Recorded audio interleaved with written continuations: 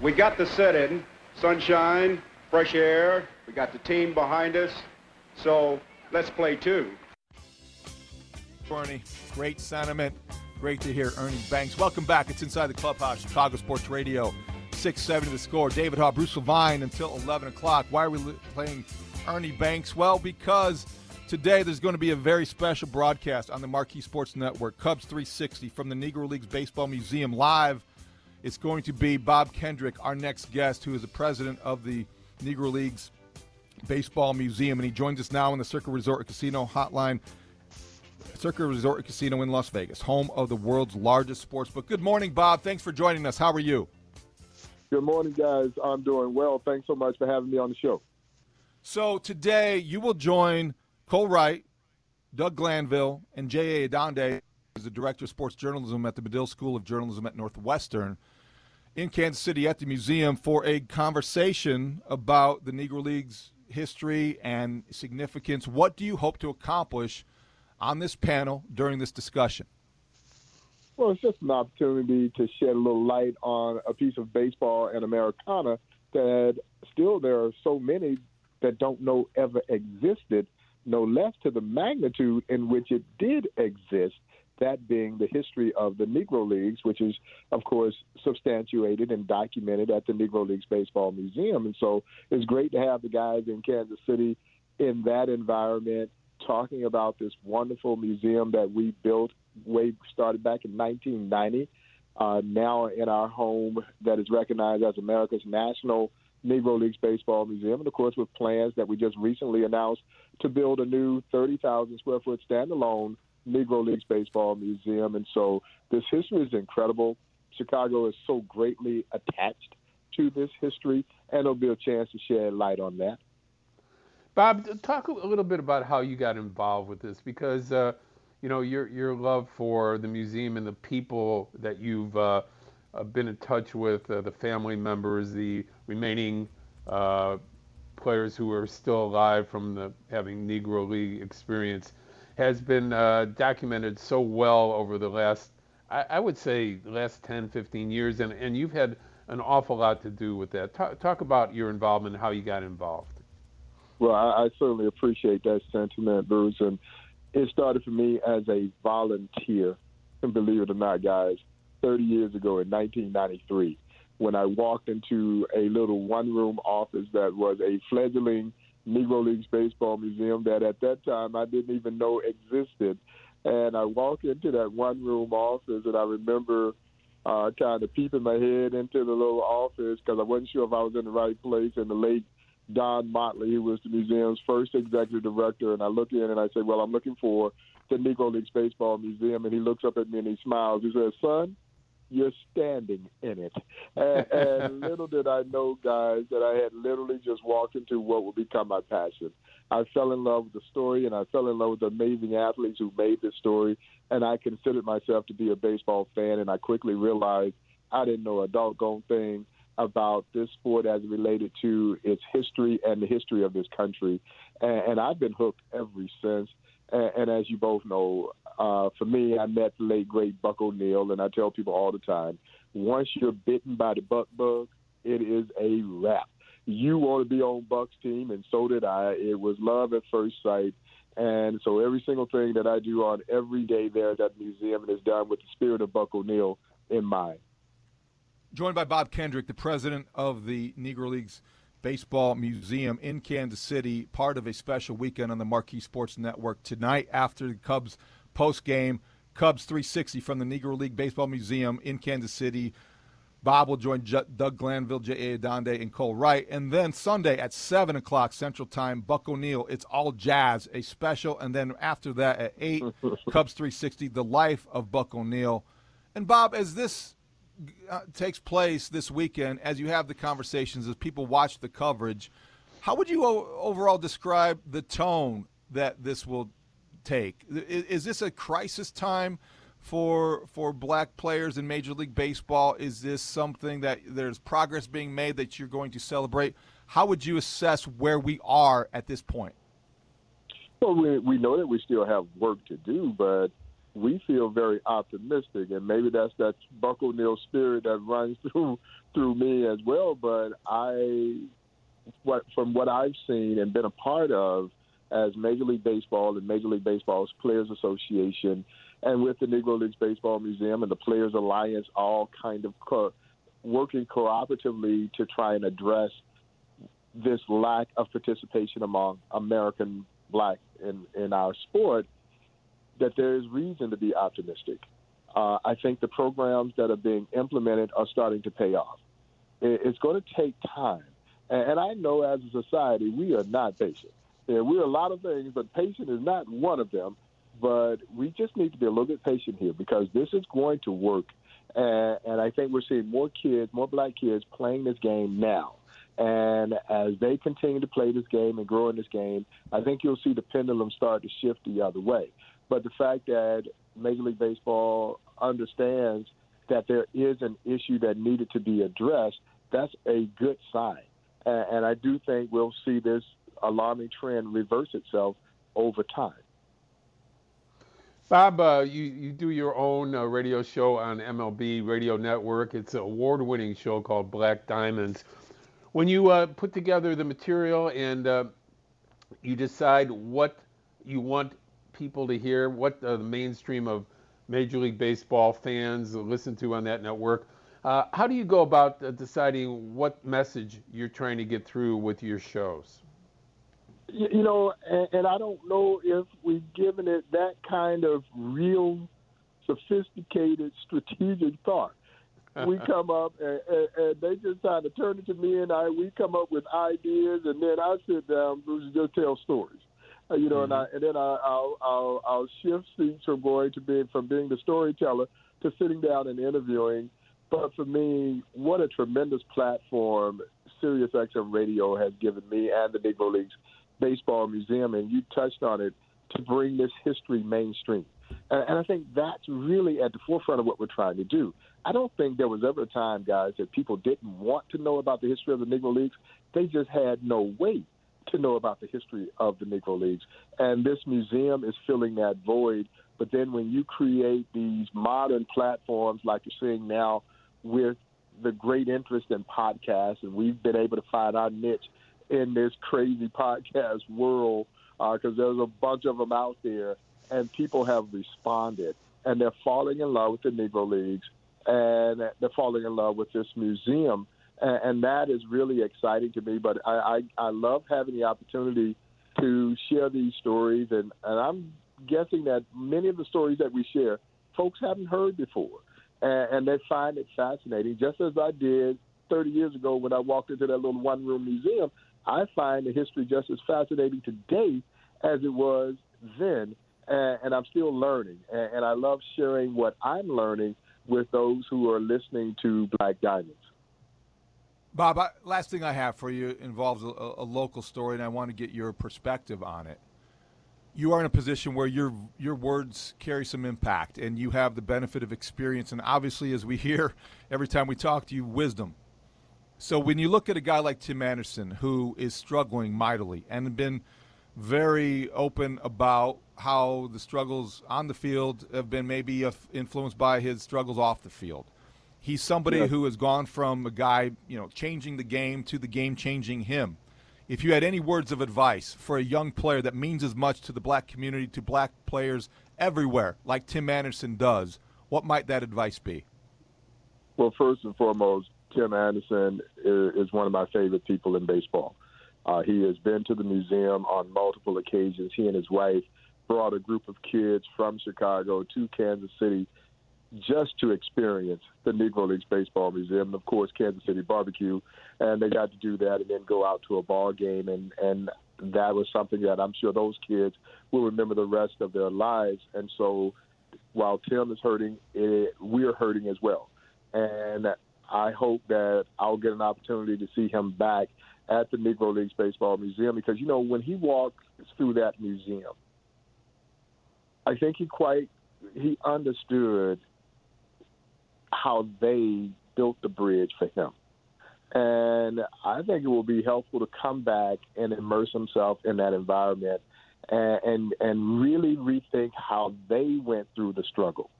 Struggle is a natural part of life. We all go through it at some point in time. We don't all have to have it played out in front of the world, the sporting world, but we all go through challenges and struggles. And for that athlete, and particularly the black and brown athlete, when they walk through the Negro Leagues Baseball Museum, I do think it helps give them a little additional wherewithal.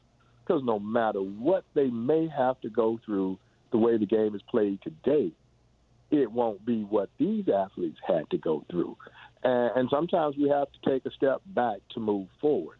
And so, you know, we all love Tim, and I'm praying for him and his family, and I want him to remain a part of this game and be back to it, the Tim Anderson that was as electrifying a ball player as any in our sport. And I again, maybe it's that optimism in me, but I know it is going to happen. It just needs to hang in there. Bob, one of the greatest days I've ever had was in 2011. I had an off day for the All-Star game that was appearing in Kansas City. And I got to go to the Negro Leagues Museum for the first time in my life, and then go to the Truman Museum in Independence, just a short trip away, all in the same day. It was a magical day. Tell people how they can get involved with the Negro Leagues Museum, and maybe be a member and partake in what goes on there on a daily basis. Yeah, no, Bruce, it was great to have you in Kansas City to experience the museum, and what a great time to be there in 2012 when we were playing host to the All-Star game, and it was literally a proverbial who's who making their way through the Negro Leagues Baseball Museum over those several days. But for those who may be interested, and we hope that you are, in joining the Negro Leagues Baseball Museum in our effort to ensure that the legacy of the Negro League plays on long after there are no Negro Leaguers left, to attest how great this league was, and to make sure that our young people can be touched by the life lessons of this story of triumph over adversity, please visit us at nlbm.com. You can become a member of the Negro Leagues Baseball Museum. You can donate to our Pitch for the Future campaign to help us build a new Negro Leagues Baseball Museum. And if nothing else, we hope you will plan to make a trip to Kansas City and walk through that museum with your family. It can be life-changing. It is that kind of amazing experience, and it is an uplifting experience. You know, a lot of museums that are built around social history, social change, social justice, civil rights can weigh you down. They're important, but it can weigh you down. But when you walk through the Negro Leagues Baseball Museum, you walk out of there uplifted, because what you are ultimately getting an opportunity to experience is the power of the human spirit to persevere and prevail. You won't let me play with you? I'll create my own. And what a league they created. Bob, thank you so much for your time. Enjoy the panel today, and look forward to talking to you next time. Hey, guys, thanks so much for having me. See you soon. Bob Kendrick, the president of the Negro Leagues Baseball Museum, part of the panel on Marquee today after the Cubs postgame. Cubs 360 from the Negro Leagues Baseball Museum, live with Cole Wright, Doug Glanville, J.A. Adonde, and Bob Kendrick. And then tomorrow night, Buck O'Neil, it's all jazz at 7 o'clock on the Marquee Sports Network, followed by Cubs 360, the life of Buck O'Neil, part of the weekend tribute that highlighting the Negro Leagues history on the Marquee Sports Network. Bob Kendrick is somebody whose voice does have a lot of impact, Bruce. And I asked him about Tim Anderson because I think that it's a relevant question for Sox fans, for baseball fans in Chicago and elsewhere about can Tim Anderson rediscover what it was to get back on track, to reset his career. Thought his answer was an interesting one. The question would be, do you think, Bruce, Tim Anderson is in a position where he feels like he is open to that kind of guidance, that kind of advice? I don't know, and I think only he can answer that.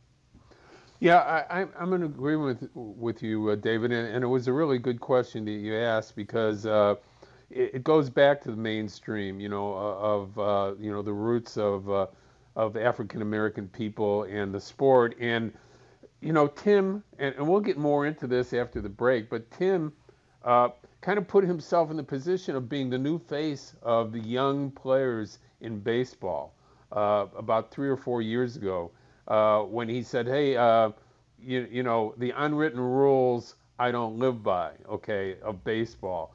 When he, you know, decided to celebrate home runs, to celebrate good things, not to be afraid to get in the other team's face with respect at the same time, because he wanted to celebrate the joy of the game. He called the game boring at that time, and that people needed to step it up. And I think he did that. And I think people appreciated it. And I think, from my perspective, David, when personal things occurred in his life and it overtook his ability to put them aside when he played baseball, we're dealing with you know, the impact of a young person's life and the trauma off the field impacting his work on a daily basis. And it's sad to see, because, you know, the athlete is electric, the personality is electric, and his ability to hit 300 is unique in this day and age. And what Bob referred to as and reminded everybody is that when these athletes do struggle, we can't overlook the fact or take for granted that they do it publicly, they do it loudly, and every misstep is magnified. And I think in Tim Anderson's case, that's been, you know, we know a lot more about Tim Anderson's personal life than I ever want to know about any athlete that I cover. And I don't really want to know those kinds of details, and yet they're out there due to social media, due to his status as a White Sox shortstop and franchise player, all those things. But it doesn't make it any easier to deal with if you're Tim Anderson as he struggles. And, Bruce, we want to get to what Tim Anderson had to say. He posted an apology, an explanation on Instagram. When we come back, we'll hear from TA himself, because he spoke before Friday's game. He is serving his suspension, and we'll get to all of that when we come back on Inside the Clubhouse at Chicago Sports Radio, 670 The Score. We're back with more Inside the Clubhouse with Bruce Levine and David Haugh. I think the folks would like to see Luis hit one really far here. I was just thinking that. But maybe not. Game over. 14 unanswered for Colorado tonight. Well, it's a long turnaround, and get your rest anyway. This one is easily forgotten about because everything went wrong. Just like the season, Steve Stone. Welcome back. It's Inside the Clubhouse, Chicago Sports Radio, 670 The Score. Thank you, NBC Sports Chicago, for that low light. Bruce, you called it a humiliating 14-1 loss. I think you heard that in Jason and Steve's voice. Goodness sakes, the White Sox now 48-74 on a 98-loss pace. They're within another bad week of perhaps being on a 100-loss pace. The White Sox, total mess, but, and there was only a but because we want to follow up, and Tim Anderson did address the media before the game. I'm going to get to that, but how do you explain what's going on with the Sox, Bruce? I think their season ended when Christopher Morel homered, and now people paying attention, friends and relatives. Well, their season ended when they traded 5 of their pitchers away before the trading deadline, okay? You know, some of them are pitching pretty well, and if you can explain to me Lance Lynn and the way he's pitching for the Dodgers and how he didn't pitch that way for the Chicago White Sox, you want to blame the White Sox coaching staff or people like that or the environment, go right ahead. I'm pointing the finger at Lance Lynn, you know. He wanted to drag it here as a White Sox pitcher. He's a professional pitcher that's pitched in the game for 14 years. So I don't get any of that. But nonetheless, you expected the White Sox to lose a lot of games the rest of the way, David. I did. I understood it. Yeah. They don't have the team, but I don't expect at bats like I saw Jan Moncada have yesterday, where he saw 3 pitches and just at the third one just flailed at it and just wanted to get the at bat over with. When you see at bats like that and you see play like that, that's when, as a baseball fan, not as a reporter or anybody that matters any more than any other fan watching it, I get angry. I'm investing my time and energy to watch the Chicago White Sox, play baseball. I expect them to be professionals at work, and to be humiliated like that in a game like that is it's beyond what I understand. The only thing worse than anger is apathy from a sports fan, and I think a lot of White Sox fans feel that. And it got off the rails quickly this season, and part of the reason was because there's a lot of factors, but Tim Anderson was one of them. He's not had a very good year after a strong showing in the WBC. Then he got hurt, and a lot of other things have happened. It's been on the field kind of disappointment, off the field controversy, if you will. His suspension reduced from 6 to 5 games, and for the first time, Bruce, he addressed that before the game on Friday. He also addressed on wanting to set a better example. I always, try to lead by example, but I haven't gave a good example. So, that definitely not, a good point. But, I come every day to, try to better myself and better, guys around me, and I work. And I'm pretty sure this organization knows, what type of person I am, what I bring to the table, and how I work.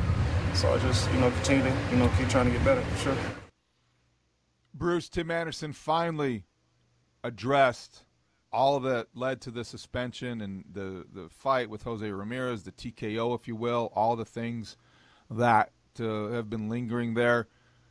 Do you think he's going to be part of the White Sox organization next season? Well, it's a great question, David. I'm not sure. He's got 1 year left on a contract. It's an option that the White Sox pick up either for $12 million for him with a $1 million buyout. I don't think the White Sox are going to part ways with a talent like Tim Anderson, with a guy that has been an important player for the White Sox like Tim Anderson, just by giving him a $1 million buyout. Will the White Sox listen to offers for Tim Anderson in a trade? I think that's something that we have to pay attention to in the offseason here.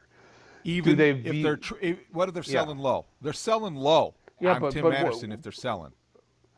So I think you're right, David. Is it worth it to get back a prospect for Tim Anderson when your young shortstop in the minor leagues, Montgomery, is probably still a year away from being your everyday shortstop? Or do you get with Tim Anderson and say, look, maybe the best part of your career is ahead of you still. In 2024, you can be a Chicago White Sox. Maybe you can stay longer. But how about you being a second baseman the rest of your career and being a really good one? You showed that you can do that so well at the WBC. You embraced that to be a part of representing your country and playing that position proudly.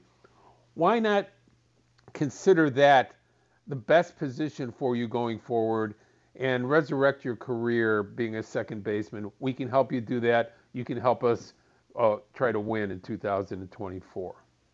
I think that's a great idea, and certainly one he should seriously consider, because he needs to do something different if he wants to recreate a better act two to his career.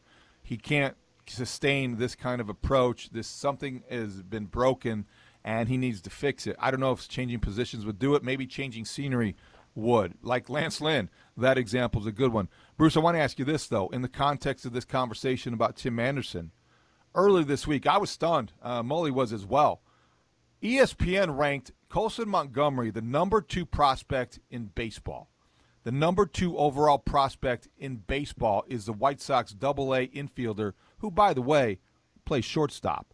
Do you think Colson Montgomery, based on that suggestion, by being ranked that high, is on a track that will put him in Chicago on opening day in 2024? I don't think so. I just think it's too soon. He's a really young guy, okay?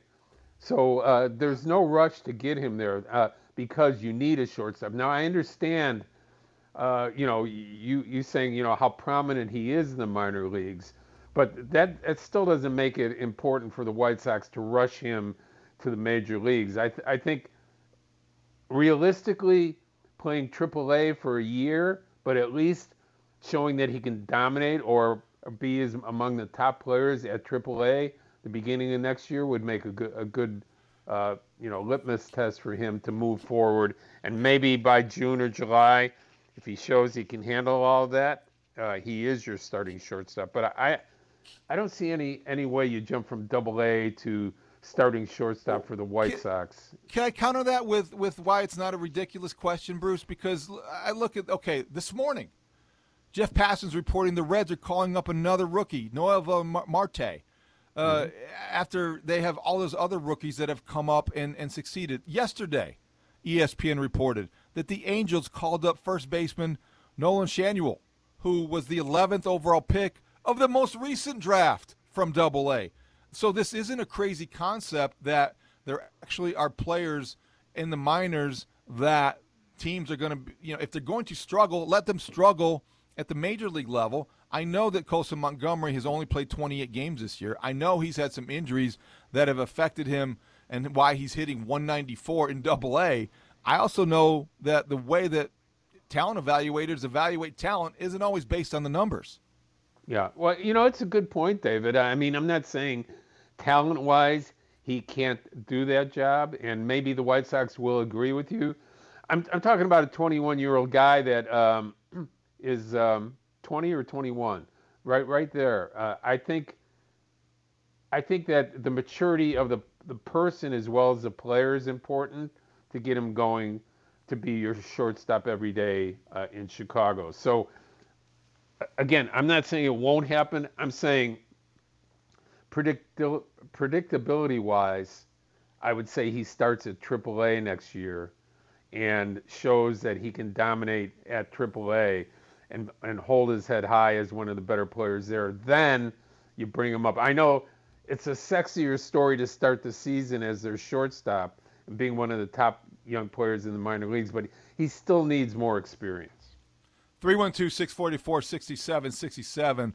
Let us know what you think. Would it be too fast to promote Kosa Montgomery? What do you think about the Cubs' chances without Marcus Stroman? We have not had a lot of callers today. We've had a lot of guests, but we want to hear from you out there in the audience. Bruce, I do believe, even though Kosa Montgomery is a Hoosier schoolboy legend, and that is part of the story that appeals to me, granted, I understand that it would be rushing him, and I do think that second overall in terms of prospects is way too high.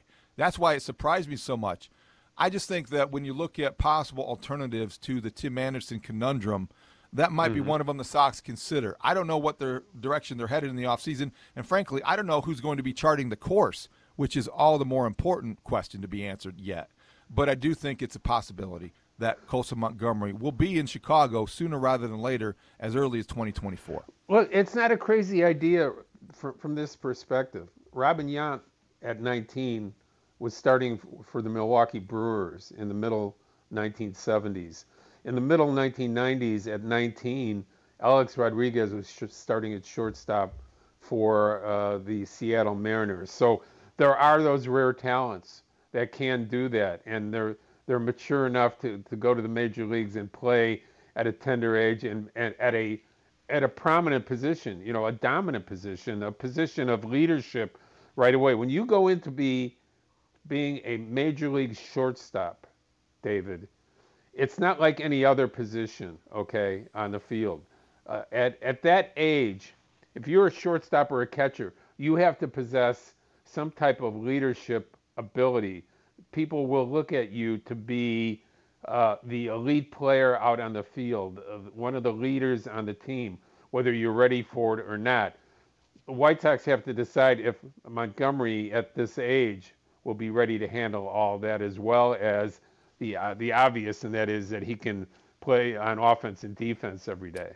And that question will be answered in part by whether or not they conclude they're going to try to patch things together quickly enough to contend in 2024, or if they're going to hit reset on a rebuild like I think a lot of teams would do after a season like this, after a season in which they could potentially lose 100 games. So Kosa Montgomery's future might be tied into what direction the White Sox go. And let's go out to the phone lines. Owen is in Willowbrook and joins us on the Score listener line, powered by BetQL. Bet smarter, beat the books.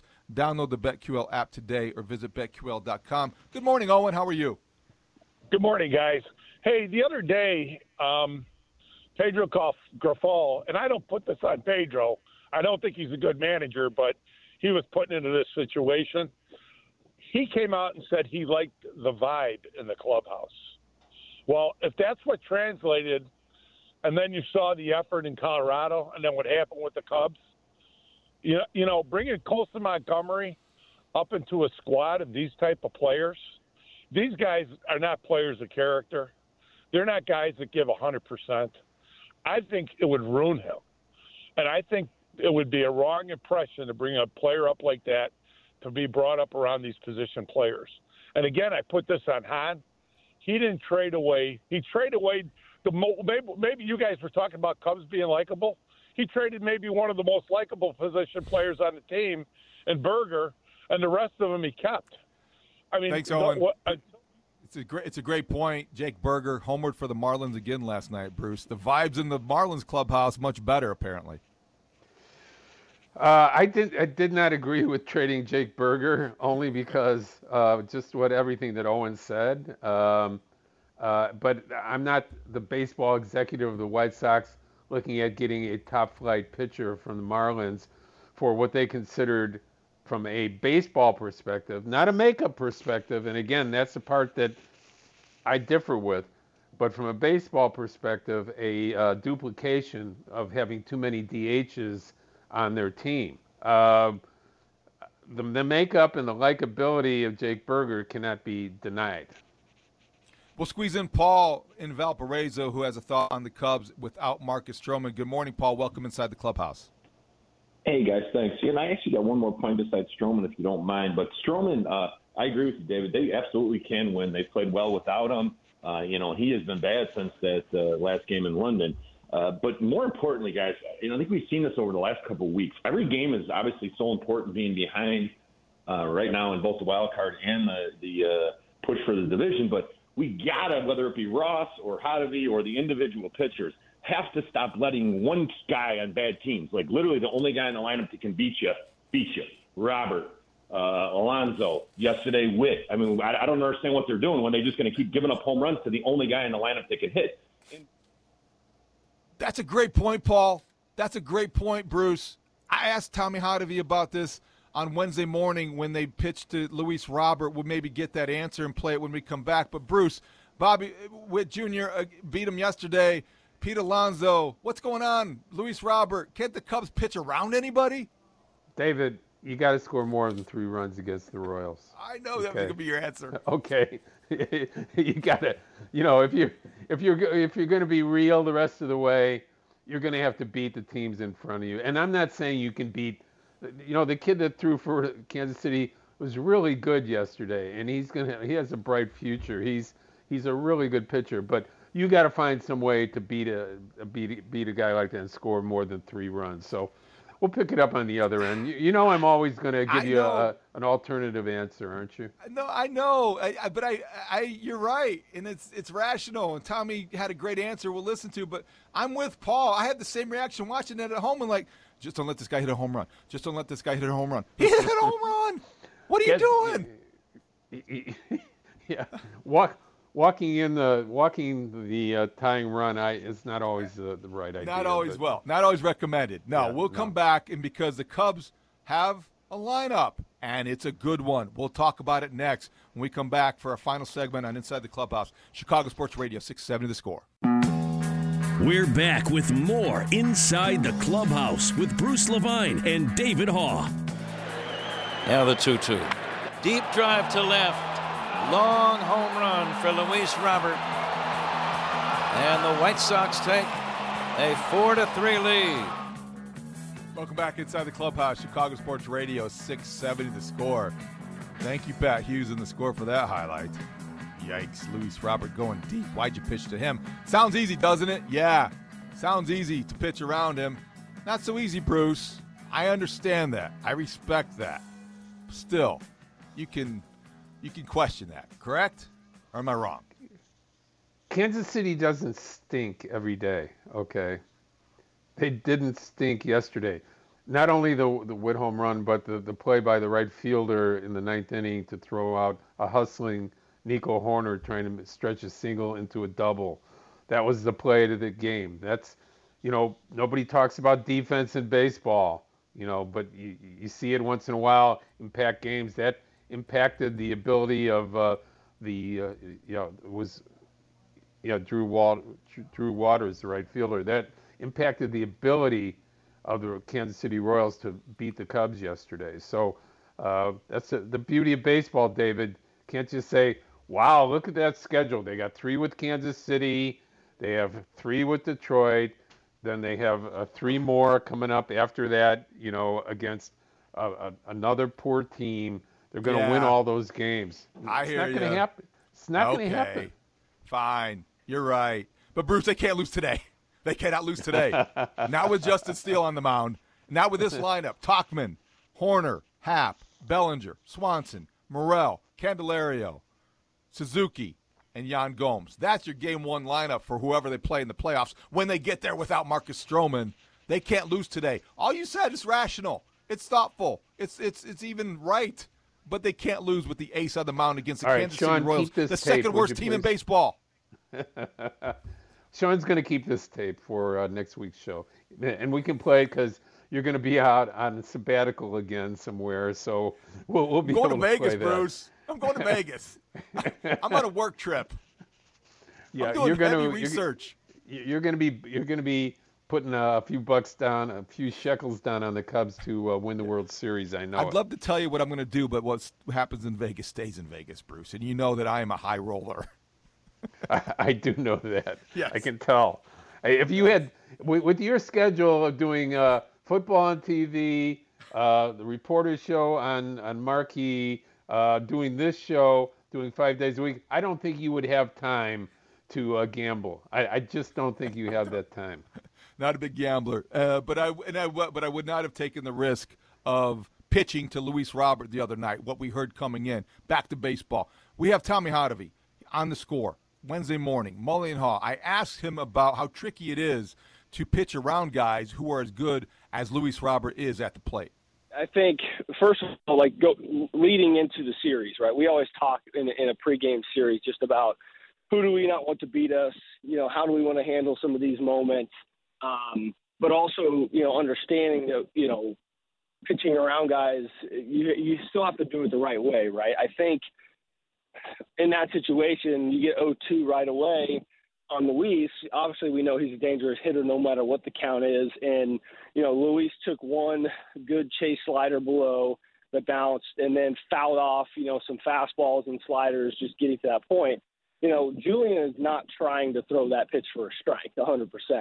He knows and understands that, we're trying to keep that to chase, and we're going to let him try to get himself out. And if we walk him in that situation. Love that explanation. Understand and respect how difficult it is. And sometimes you try to locate a pitch and you miss, and the guy makes you pay for that mistake. Luis Robert, no fluke. That was his 32nd home run. So I get it, Bruce. I understand. Well, and, again, these other teams that are bad in the standings, they have really good players. Sometimes they're going to do what they do best. Bobby Witt Jr., to your point, you'd like to pitch around him. He's going to be a 30-30 guy this year. He's going to be a superstar starting this year in the game for probably the next 10 years. So you would like to pitch around him, but again, you have people on the mound that you trust. You don't want to put tying runs or winning runs on base. So from that perspective, you understand all that, David. But it is a good conversation because it seems two of the best players in baseball helped beat you over the last week. Before we get out of here, Bruce, quickly, did Nico Horner take an unnecessary risk in trying to stretch that into a double yesterday in the 9th inning? No, he didn't. It was, if you look at the play, okay, it's down the line. It is short, and that wall does jut out and give you a proper bounce. And Waters did make a great play, but he had to make a perfect throw. If the throw is a little to the left, a little to the right, Horner's hand gets in there, he's safe. It's a different dynamic the rest of the game. Cubs have that tying run on base, and they can do something with it. I would say 10 out of 10 times in my mind, Hoerner doesn't stop at second base. People say, well, he's their top base stealer. You can steal that base, once he gets on, if he's safe there. I don't think your mind goes as quickly to that as, and again, that's a different play altogether. So from that perspective, I do not fault Hoerner for that type of hustle there. That's a double most of the time. I like the hustle because it was consistent with Nico Hoerner being who he is and the way he plays. So I had no problem with him trying to stretch that one. It was just everything went right for the Royals on that play with that bounce, and that throw was tremendous. Yeah, just right on the money. And again, the beauty of baseball, I don't think it was just hustle on the part of Hoerner. I think that's a double. And every batter's mind's eye, a ball down the line like that, and you can run, you're on second base. Okay, that's where you got to be. All right, Bruce, before we get out of here, golf fans on their way to Olympia Fields need to know that throughout the weekend, the BMW Championship is being hosted at Olympia Fields Country Club that they're going to watch. And the leaderboard looks like this. Max Homa, -10. Chris Kirk, 8 under. Brian Harmon, 7 under. So today, the third round, get to see some exciting action out at Olympia Fields. The BMW Championship, don't want to miss that. And you don't want to miss Mark Grody, who's live from Indianapolis next after us. He is going to have all kinds of Bears talk because the Bears play the Colts tonight without Justin Fields. Bruce, this was a fun show. Great guests, great conversation. Thank you for setting everything up. David, you handled it beautifully. We had a lot of guests, a lot of information. We thank our guests, Nick Madrigal of the Chicago Cubs, as well as Bob Kendrick of the Negro Leagues Museum, the president there, and of course, Marty coming on and talking about Lynn. What a sensational day it is out at Wrigley Field, celebrating the life and times of Lynn Bramer. David, have a good time next week. We'll try to hold it down while you're away gambling in Las Vegas. People can follow me on Twitter at MLB Bruce Levine and on our website, 670thescore.com. I'll have a full report when I come back. Thanks for everything, Bruce. Thank you, Sean Sears, the producer. Thank you for listening to Inside the Clubhouse on Chicago Sports Radio, 670 The Score. Mark Grody is next.